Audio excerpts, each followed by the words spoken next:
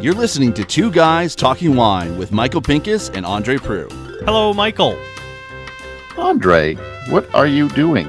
I am staring down the barrel of two wines from a winery that you and I mean, among many, have been quite critical of over the past 12 months. And as we slide into the end of 2022, one thing we told the listeners we were going to do this year, we did not. And that was put a Passamento on trial. Ooh, there's me burying the lead. But on the other hand, Andre, I would like to point out that we threw the gauntlet down, and we did do a few.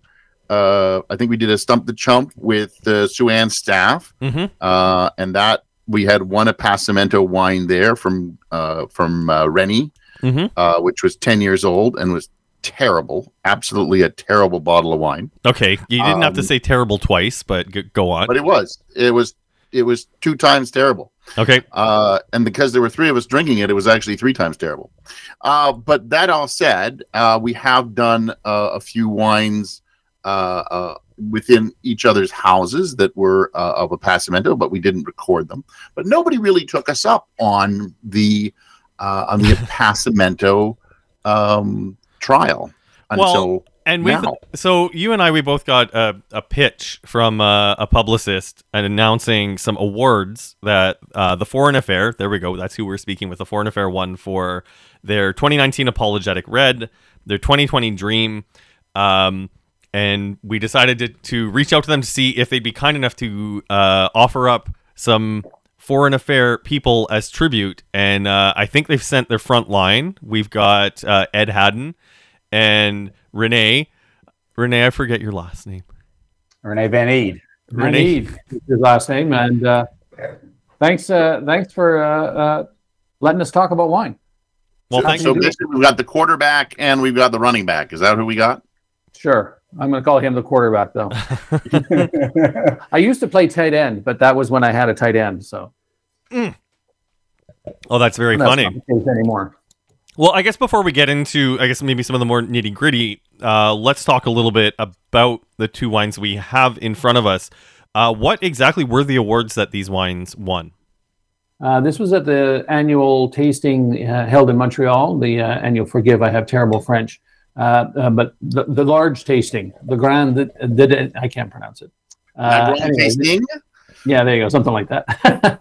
They do an annual, no, actually, this is the first time in 3 years because of COVID. But they get together and you can submit your wines as any other award show does. And both of these wines won gold, which was nice for us. So. Oh, right on. Got it. Yeah. And these are the 2020 Dream is the first one that Renee has taken from grape to glass. The 2019 Apologetic, Renee blended from material that was already in the winery. So it's a good example of, I think, what the direction of the winery is going to be moving forward. Yeah, and I guess just for some clarification, Renee, because I know you as the vineyard manager. I've walked the vineyards with you. I remember doing that last summer before everything went to hell, how beautiful the Pinot Noir looked in August before the rain came. So you are the winemaker for the Foreign Affair now? Yeah, it's a big hat. We do, winery, winemaker, and vineyard. It all comes up under one, really. It goes back to some of my previous life and previous dealing with grapes. Is like it's got to start out there in the vineyard and bring it home in the winery. So maybe we should start with Renee. And Renee, why don't you give us a little bit about your CV, and Ed will then throw it over to you. You tell us your CV as well, so that people just don't think we grabbed you guys off the street somewhere to talk wine. Yeah, fair enough. Fair. Well, I'm originally from Australia. You might tell that from my accent. Is that what it is? Yeah. I thought you were just chewing something funny. Yeah, so I got on the wrong plane and ended up in Canada. I was meant for the US. No, I joke. I landed in Canada in 2006. I worked at Tars at the time. We were a very small winery around, actually, it's about the same size as Foreign Affair is now. So I worked with Tars and Redstone for many, many years until 2020, when I joined the Foreign Affair team. And so 2020 year, everyone remembers it for many things, but I remember it for moving to a great team and making some great wine. Yeah, we got lucky in 2020. If he was going to start a new winery, that's the vintage in Niagara that you want to start a new year with. My name's Ed. I'm the senior sommelier at Foreign Affair, which is a polite way of saying old drunk. I have been in the wine business now in pushing 30 years. I've been in Niagara 18 of those years, I guess, now. I also wear many different hats at the winery. When necessary, I help Renee with the simple things like sweeping the floor. The rest of my time I'm spent talking to folks like you guys and talking about the wine. Now, it's interesting that you've gone from Taz to the Foreign Affair, Renee, just because philosophically the winemaking on the surface seems very different. Like Taz, they do gravity flow.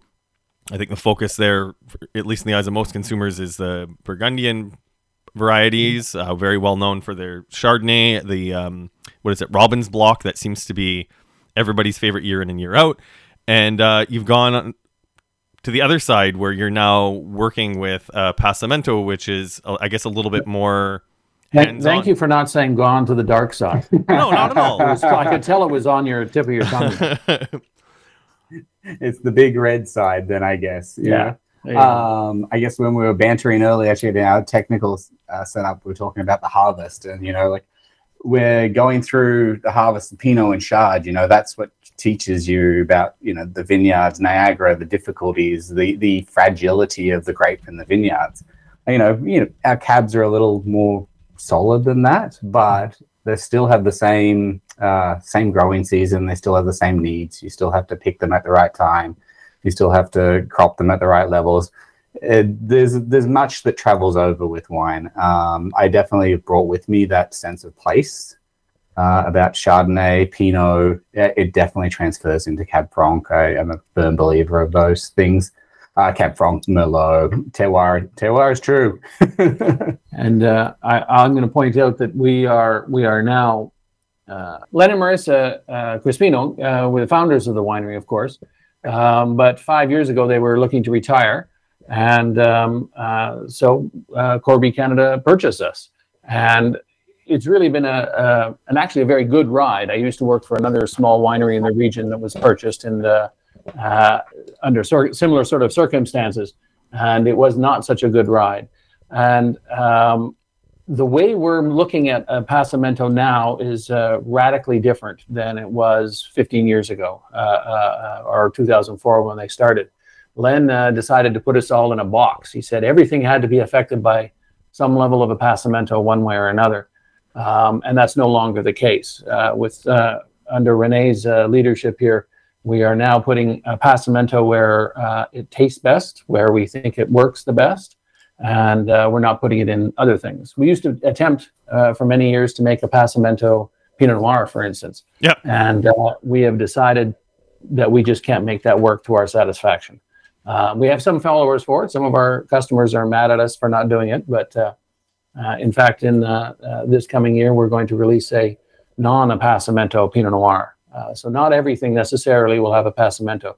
Certainly all the ones we're best known for, Cab Franc, the big Bordeaux Reds, will still maintain some part of it. And some wines will be 100% a Passamento, but not everything anymore. That's for sure. Well, so that's very interesting because I have tasted a number of Passamento Pinots, and not necessarily from you, Burning Kiln and other wineries who have attempted that, and it is probably the worst grape for a Passamento. I remember talking to Andrei Lipinski. I think it may have happened off mic in our sit down with him where, Big Head is another winery that has made quite a name for themselves with a Passamento, but I remember tasting their portfolio when they were still working out of Cornerstone, and the whole portfolio being great, but there was this outlier where it's just like, what the hell is this? And it was the Pinot Noir. And if I can give just a shameless plug, I'm looking forward to tasting your non-Appassimento Pinot Noir, because I know your vineyards produce great Pinot Noir, because in 2021 you were kind enough to sell some to me that I turned into When Pigs Fly. And once again, thank you for selling me that fruit for the ADX Wine Company. Yeah, and I love that sort of like things where we work together as a wine industry, sell grapes, use other people's material, because it also, by tasting your wine, and there was a couple of other people where they sold some grapes, so I got to taste their wines and their version of our vineyards, and that's exciting for me to try. And yeah, it was Divergence, right? Yeah, Divergence did a Pinot Noir rosé, and there's some Viognier from another side. And you know what? The best thing about this is I didn't have to do any of the work for it. I just got to try the wines. Well, but I mean, that was the thing, though, where it was trial by fire, where if I'm talking about a big learning experience for myself, and I know I've talked about quite a bit about it, at least through my ADX efforts, is like, I remember walking the vineyards with you in August. It looked like it was going to be another banner year in Niagara, and how quickly things can go to shit in Niagara, where we were looking for 4 tons of fruit. It looked like there were 6 on the vines. The rain came and that got cut in half in the matter of weeks. Yeah. And to be fair, there's a big hunk of Europe that things can turn to shit just as fast. So it's not just us.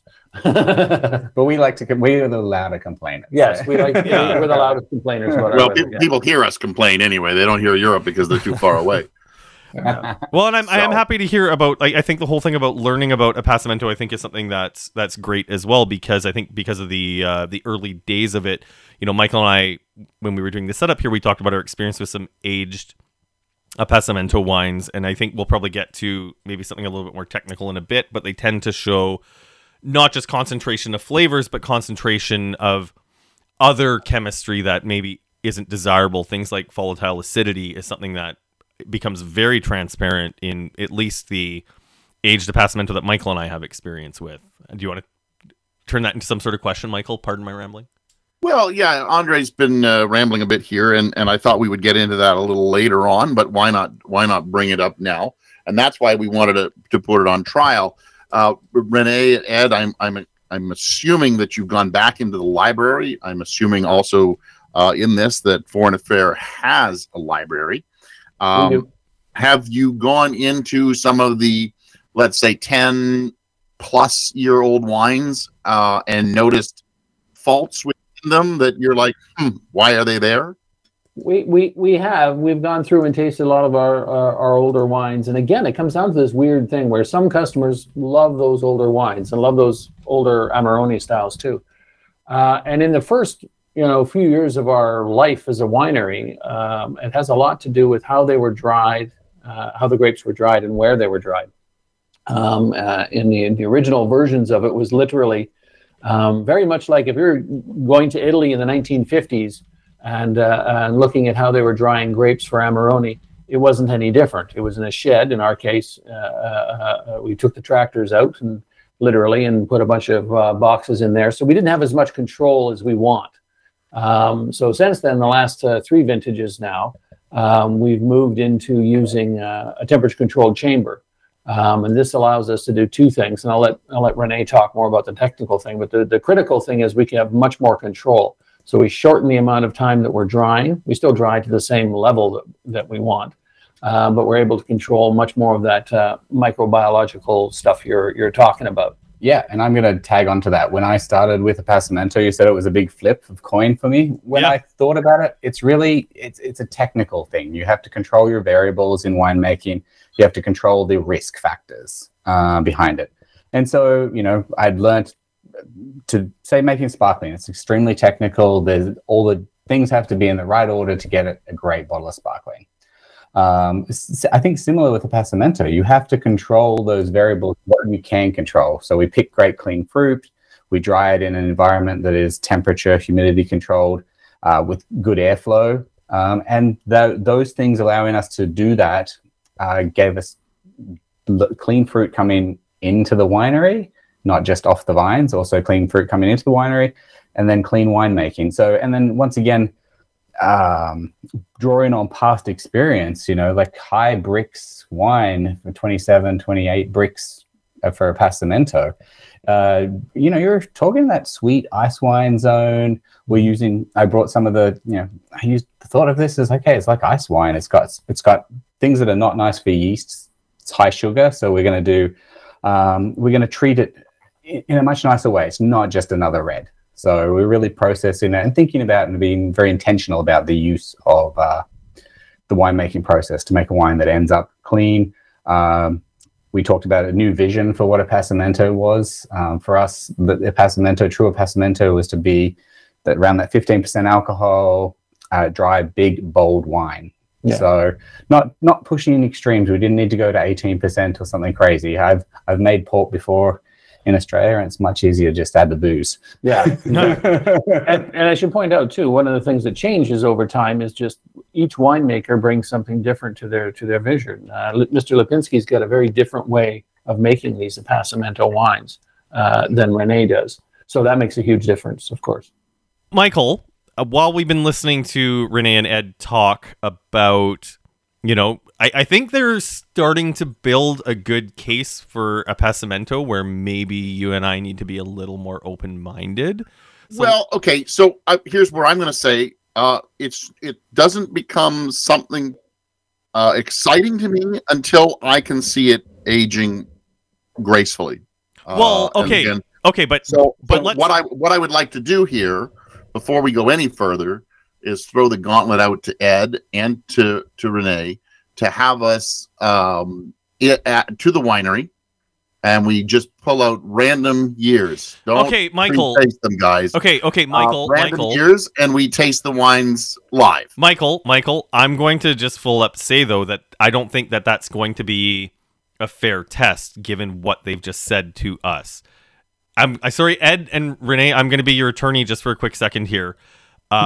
Rene just took over the winemaking, and they are both admitting that they've learned a lot from the past, and there is a new philosophical direction. I think what we're talking about is in maybe 5 years going down and retasting the 2019s and the 2020s. But if we were to go there now, we would still be tasting what might be the same philosophical approach from 5, 7, 10 years ago, and you and I are just going to rehash the same stuff that we tasted in the past. I don't think we're going to see the results from a change of philosophy for another 5 years.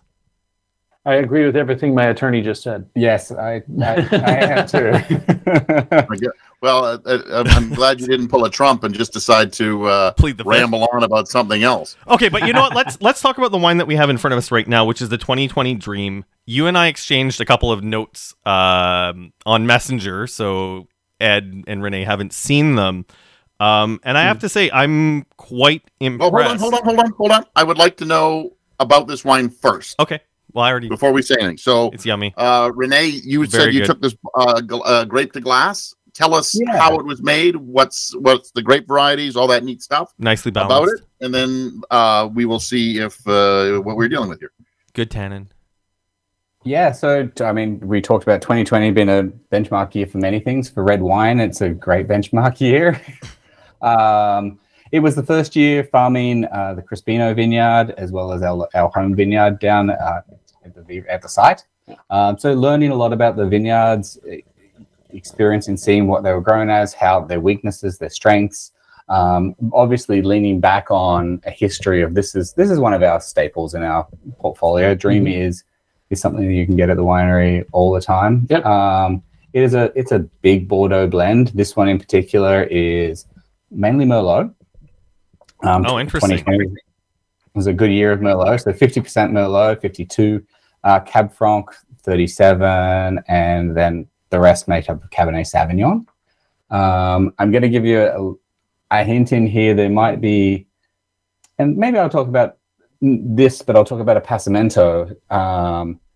There's so many decisions that go into a wine, whether it's the varietals that go in it, or the oak that's used in it, the fermentation of the dryness, how when you pick it, a Passamento is one of those, and that's how new mentality goes into it. The Passamento is one of those things. I almost think of it, we talk about using the use of new oak.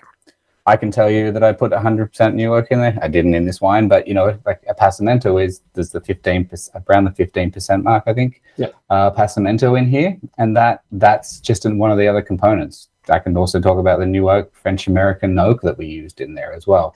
So 15% of Passamento, which grapes, or was it all grapes were Passamentoed? We did do all grapes, but no, this particular one is the Cab Franc. Okay. So about 37%, it's Cab Franc. Okay. And to be honest, making this wine, it was really making a wine that was about, as we do with everything, just finding that balance of all the components. I diverge, but we have another brand that's a blended wine as well, the Temptress, and so we actually took that to a single vineyard last year as well. So this is a blended from different vineyards, and then I took Temptress and said, okay, let's do a Bordeaux blend, but let's really make it different by showing just the Crispino vineyard in it. So, Andre, what did you want to say about this wine? I am. I mean, this is one where we're talking about aging potential and whatnot, and I think there is some aging potential to this wine. The tannin is medium size, not too clunky on the palate, but I mean, I just opened this bottle right before the podcast, so it's been open for about a half an hour. It's drinking pretty damn easy right now. 2020, great hot dry year, so I imagine anything that was on the fruit when you were drying it is nothing that the winemaking team and that Renee had to worry about at the Foreign Affair. It's very nicely balanced, and it doesn't taste like fake warm climate, which is, I think, another thing that I've been critical of with my view of a Passamento, is that it sucks the terroir out of the fruit. And I imagine that Ed and Renee will have something to say about that statement in a second. In this case, it's still, I'm not 100% sure that this is like truly Niagara, but if you're someone looking... Okay, hang on. Okay. It says Niagara on the bottle, my son. I get that. So it's from Niagara. I get now, that. It may not be a Niagara that you like and or protect. And I'm not saying you don't like it. I think you probably do like it. I do like it a lot. A fair bit. But it's definitely a Niagara wine. It may not be a style that is super common out there in the world yet, in the world of Niagara, but it's definitely still got, I think, some of those telltale cool climate notes to it. And the Passamento portion in this one is quite small. It's only about 15% of this wine is made with the Passamento fruit. Well, let me call to the stand Michael Pinkus as my witness and see if he will defend my statement in any way, shape, or form. Now that I've defended you guys, there you go. So let's start what a Passamento really is. It is and take this for what it's worth. It is a bastardization of terroir and grapes. You are manipulating the grapes before you do anything, terroir oriented. That being said, granted, there's only 15% of a Passamento in here, so it's not a full-on a Passamento wine. And then if I got my numbers correctly, it's 50% Merlot, 37% Cab Franc, 13% Cab Sauv. I find this wine to be well balanced. The thing that surprised the heck out of me is that, first of all, it's 2020, big vintage. I expected this wine to just hit me over the head with all kinds of fruit, and there is a really bright cherry seam that runs right through this. But the thing that really surprised me, Renee, was the acidity that you maintained in this wine, which is not something that has been a hallmark of this wine in the past. It has been that, ripe plum, juicy wine, but has masked acidity in any way, shape, or form. And I guess, and I hope this is what we're going to have going forward, because you really have created a wine with such a nice acid seam that it does create that cool climate effect. Holy smoke, Michael! I don't know if that was a backhanded compliment or what, but no. And I think in 2020, and that was the challenge of 2020, is we were going into, it was a hot, dry year. It was all of those things, and losing acidity, losing Niagara. I mean, we are blessed and cursed by having the Crispino vineyard is up on the escarpment quite high, so it has that cooler climate even in a hotter year. And we talk once again about the balance of acidity, and I'm glad you picked up on that, because that's one of the, I think, is the cool climate backbones of this wine, is that it is a big, bright wine. And I hope, talking about aging, for me, the tannins are a good middle. I like that description, but those tannins are going to live forever, I think. And this wine will be very interesting to see. I don't think they're going to get, they will stay as they are because of that acidity, I hope. All right, that's my dreams. Okay, so Renee, in me trying to defend you to Michael, and I guess to myself to a certain extent, I consider this wine perfectly acceptable as a drink now wine, where if someone were to drop the $30 on it at the LCBO, which is what the price of the 2018 vintage is, even if it goes up to 32, 33, supply chain issues, blah, blah, blah, you're still dealing with a really nice bottle of red wine. What do you think is the aging potential on this, where we should revisit this and hopefully not find any volatile acidity? Oh, I don't think you'll ever find any volatile acidity in this wine. I think it's on the record now. It is on the record now. Yeah. No, 100%. I'm honestly, you put what you put into the bottle, what you get out of the bottle. Yeah. Is the. I would like everybody to know, before Renee comes up with his statement, because he may want to retract it. We do have a track record of winemakers saying things that they learn to regret, because we once had Brian Schmidt on the podcast in mid-August of 2021 saying this is a beautiful vintage. It's going to be one of the best on record. Hey, I said the same thing. it wasn't 21. Yeah. But did somebody record you, Renee? That's the question. Yeah. It's always the best vintage until it's in the can. All right, Renee. Let's get to your age statement, and what we've just said has led me to the perfect segue to the next wine. So, Renee, how long do you think we should hold this where it'll hit like true peak, where it's not super old and leathery, and the tannin starts to fall off, and it drinks like silk?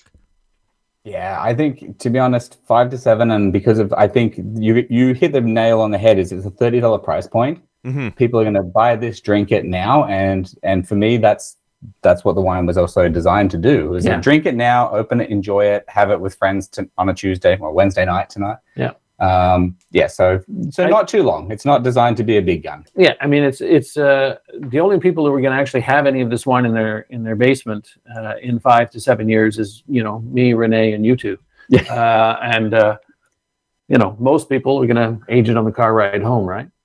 I mean, that's something we've talked about quite a bit on the podcast, but okay. That's why I keep my Coravin right there in the glove compartment. Oh God, Michael, there's no way that you're spending money on wine that would even necessitate a Coravin. I know you better than that, and so do the listeners. Okay, so we talked about 2020, the good vintage. We talked about Brian Schmidt jinxing the 2021 vintage. Speaking of challenging vintages, we have the Apologetic Red 2019. 2019 was for the ADX Wine Company. We made our rough Pinot Noir that year. We actually named the wine rough because of the vintage conditions, especially for Pinot Noir. This is not Pinot Noir. It's a Cabernet blend. 14.4% alcohol, which is remarkable from a tough, cool vintage where it rained a lot. How does your philosophy apply to dealing with a challenging vintage versus a not so challenging vintage like 2020, and we're dealing with 2019 now? 2019 was a tough year, and I didn't make the base wine. I took over when these were in barrel, these wines from Barclay, and so 2019 was challenging. I remember leaving behind some wines and being like, "Oh God, okay, where are we going with this?" Mm-hmm. And there's a reason we aged this wine. Actually, we only bottled it last year. We did extra aging on it. So we did 31 months aging, as opposed to 24, which was more traditional here.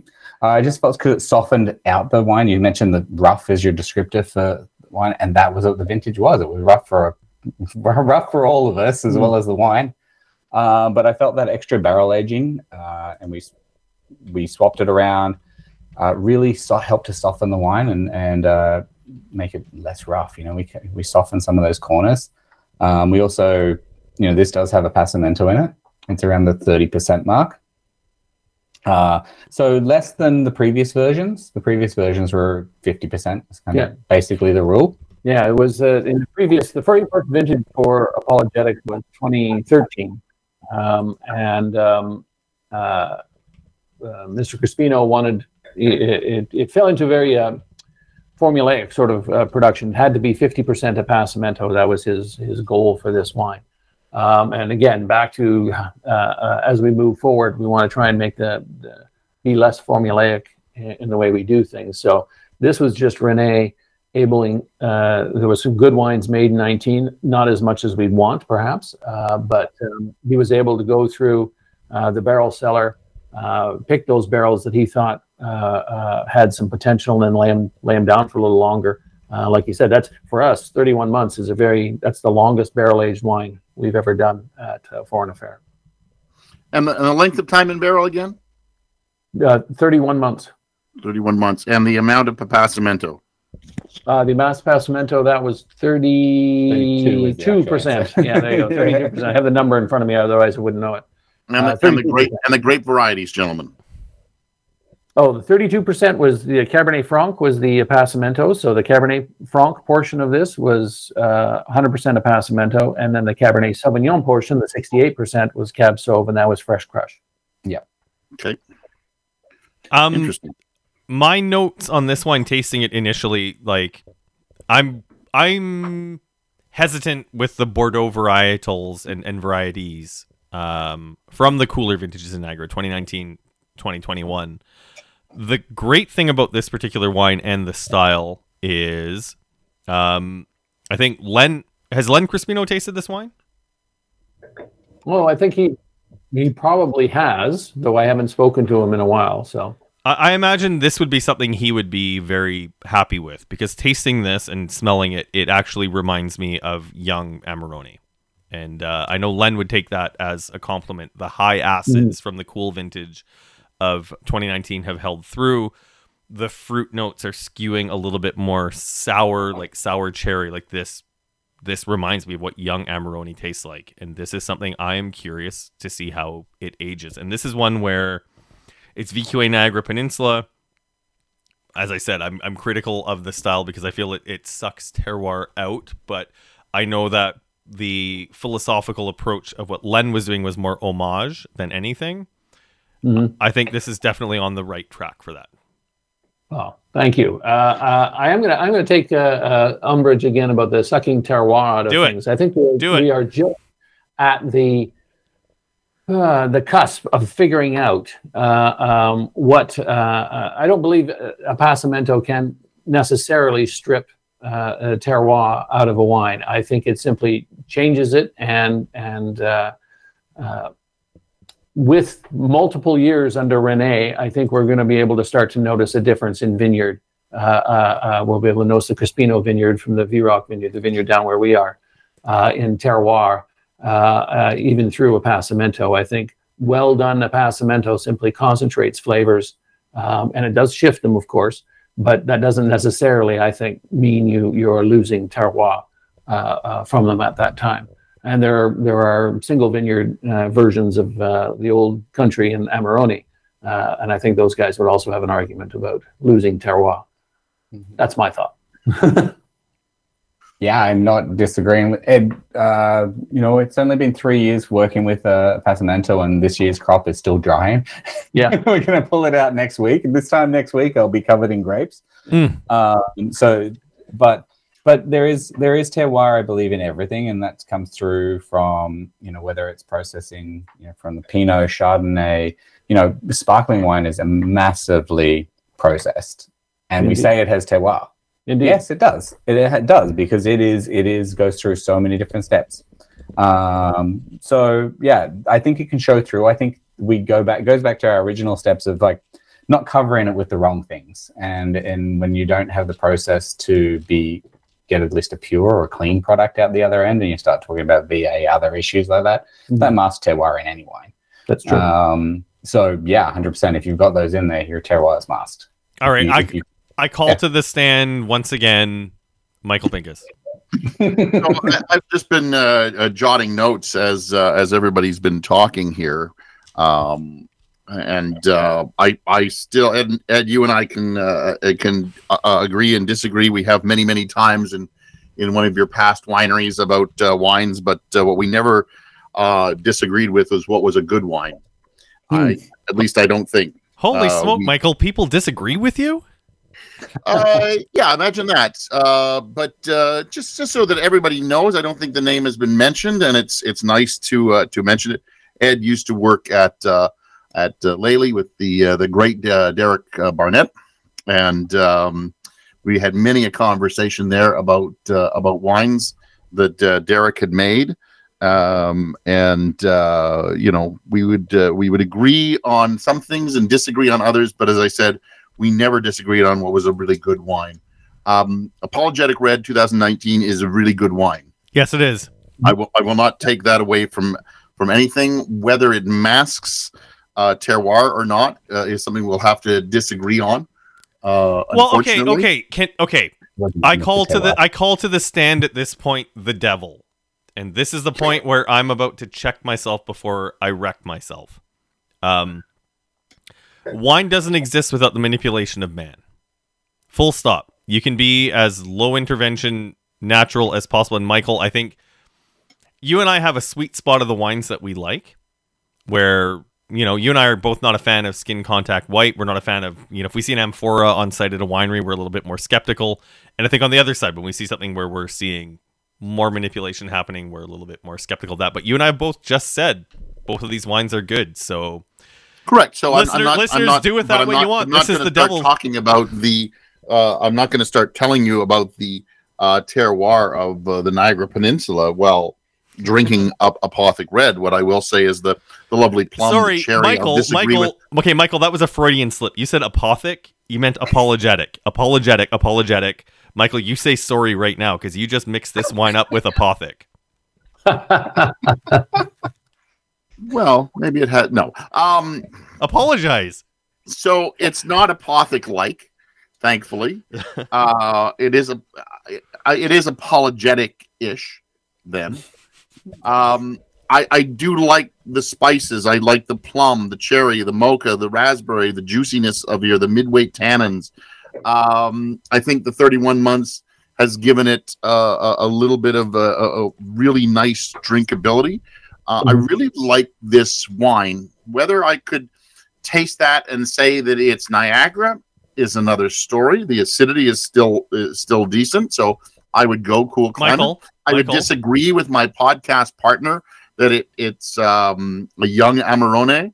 I think a young Amarone has got a lot, more tannin for sure. Tense, yeah, more tannins for sure, and is a lot richer in flavor. Okay, I retract my original Amarone comparison, but it definitely is parallel to it. I think it's more parallel to a Ripasso, a well-made Ripasso. Okay, I'll give you that. Than it is to an Amarone. And I think if you, maybe this is, as they call Ripasso baby Amarone, maybe this is a baby Amarone. But this has the 32% Passamento in here. But it has structure to age. Still a very good wine. There's nothing. I can't take that away from it. This does have structure to age, but it's like you and I have both said many times on this podcast. I'm a little gun shy because of our experience with VA and faults in the wines that come out, but I am willing to give this a chance based on the new philosophical direction the Foreign Affairs says. So, Renee, I'm going to throw this to you. Aging potential on Apologetic. This is a $69 bottle of wine. This is not something that most people... I know that it's still going to be a large percentage that this is going to age for the car ride on the way home. And definitely, if this is a bottle that shows up at someone's Christmas party or a very generous Secret Santa, people will be happy to take this home and drink it. But for the hardened snobs like Michael and I, how long are we holding on to this? That's a damn good question. I think you speak to what always holds a wine together for me is the acidity to it, the tannin structure. It's a fine tannins. I think fine tannins are going to come through with fine tannins at the end. And it's got high alcohol, 14.5%, and the good acidity. I think those hold it true to at least 6 to 10 years potentially. We did do a lot of barrel aging too, like you said, intentionally soften it, make it a little less rough. So that's also one of the longest that I've pushed a wine for as well. Like In barrel, in barrel. It was just one of those things like, okay, let's see where we can go. We want to make this wine. So that was part of the fun of making this wine as well for us. So I joke, it was like, sorry we had to wait so long for it, but that was what it was. Exactly. And I'll go back to I was at a wine tasting once many years ago with Chuck Wagner there of California, and someone asked him about his wine that just got a 100-point score, and he said, yes, but the new style's so fresh and enjoyable now, do you think it'll age? And he said, I don't care. If it's good now and drinking now, then drink it now. I do think it'll change over the next few years myself, but aged wine is very much a personal sort of thing. I had a 10-year-old bottle of Niagara Syrah just the other day that I thought was showing extremely well, very soft and all the rest of it. But that's not everyone's cup of tea. So I think most people who buy this, very much like the Dream, in fact, will be drinking it sooner rather than later. But yeah, I would agree with Renee. This might go as much as 10 years. I've got some in my basement, and I'll get back to you later. I don't know. All right. Yeah, I think I have an old bottle of the original Apologetic Red, which you said I think was 2013. Am I correct, Ed? That is correct. 13 was the first one. So one of these days I'm going to have to open that because my thought was that it was going to age really, really well. And then as I had learned, I found that they haven't, and I've just kind of left it alone. So as we do when we're a little scared of a wine, which is, I think is very funny if you think about it. We're scared to know what a wine's going to taste like, and so we leave it alone, letting it age even further, probably going down the toilet even more than if we just opened it, bit the bullet, and found out, we hit the sweet spot. Your diplomacy knows no end, Michael, in how you use your descriptors. Yeah. Well, sorry if I'm honest. I apologize for that right here. Okay, Michael, flip the bottle around and read the back. I think that's your catchphrase at the bottom, right above the volume. So the glasses are not. Oh wait, I got a flashlight here. So. Oh god, this joke is even better because of this right now. So thank you, Michael. So where am I looking? Right on the back label, above the alcohol description and the volume. It's in white letters. De l'audace? No, it says not sorry. Oh, you're talking about the front. No, yeah, sorry, not sorry. Oh my god. Sorry, not sorry. Sorry, not sorry. Yeah, I remember that. Talk about killing a joke. And I think on that point, this is a good point where we can talk off. So, Renee, you've given us 5 and 10 years as potential aging potential for these two wines. And, hopefully 5 years from now, Michael and I will still be at it. So we've got a date penciled in to at least revisit the Dream in 5 years from the excellent 2020 vintage. I want to thank you both for putting up with us being whatever. I don't know what the whatever is, but all right. And the funny part is, I should point this out. So obviously we are an audio podcast. Excuse me. And Ed has decided to keep his camera on, and every so often his camera is not actually pointed. Yeah, Ed's a hand talker. Ed's a hand talker. His hand and a fern. So. Yeah. Between two ferns is Ed's hand. Yes, between two ferns. As I've said to Andre a couple times, as in our private messages, I just want to make sure I keep seeing that hand. You're the worst, Michael. Like, you are actually the worst sometimes.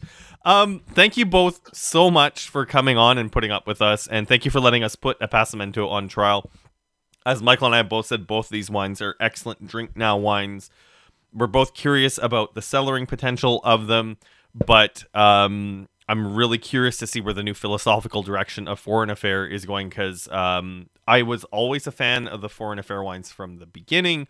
Sort of felt out of love with them having experiences with Michael's cellar, but I am convinced enough to revisit and have the devil's advocate on my shoulder to give these wines a second chance. And I think that's what you guys were hoping that we would do in this podcast. Well, thank you guys very much for drinking our wine. Yeah, thank you. And I think you'll enjoy to see what's coming out more and more. We're going to definitely push it in different directions. Indeed. Michael? Andre? Okay. I know that was a very positive podcast, and like obviously we have the principles from the winery, but I have to admit I'm legitimately stunned at the quality of both of these wines. I was really happy with the wines. I was happy with the acidity, which I have always found kind of lacking in Ontario. Appassimento. And that's always been the thing that has surprised me, is because we do get such great acidity, and to have it lacking in those wines has always been one of those head-scratching moments for me. So we do have a standing date for 5 years from now. I think it is one thing that is definitely an improvement for some of the old Foreign Affair wines, is that these are approachable right now. So if you buy either one of these wines and crush them now, I know $70 is a lot of money to ask for a drink now wine, but I do think the quality is there. That hurts me to say that, given the fact that you and I have been so critical of this style. The Foreign Affair and Corby are not paying us to say that. That's my unvarnished opinion. We haven't been paid to say any of this. We book our guests not based on what we're being paid for. We book our guests based on things that we find interesting, and hopefully what you'll find interesting as our listeners. All right, so I'm Andre Proulx from @AndreWineReview on social media, and you help us out on Patreon, patreon.com/2guystalkingwine. We're heading to the new year, and you know what, Michael? I'm so happy that the technology gods rewarded me for the gong show that we had to deal with for the past few episodes of like forgetting microphones, being sent to the basement of Roy Thompson Hall. You know, a thank you to Renee and Ed for actually bringing lapel mics, and that's why they sounded so great. So thank you to Corby for making this podcast possible. I'd like to thank God, and I'd like to thank my mom. I'd like to thank Henry. I'd like to thank Anya. Are you not going to start playing the music to play me out? No, I want to hear what you're thankful for. I'm thankful for you, Michael, for some reason. Anyways, let's take this thing away. I'm Michael Pincus of MichaelPincusWineReview.com. I am thankful for a glass of wine, a nice cool evening, and dinner, which is going to be on the table. Good night. Thanks for listening. Please subscribe to Two Guys Talking Wine on iTunes. Two Guys Talking Wine is produced by Jim Ray, Adam Duran, and Ken Little.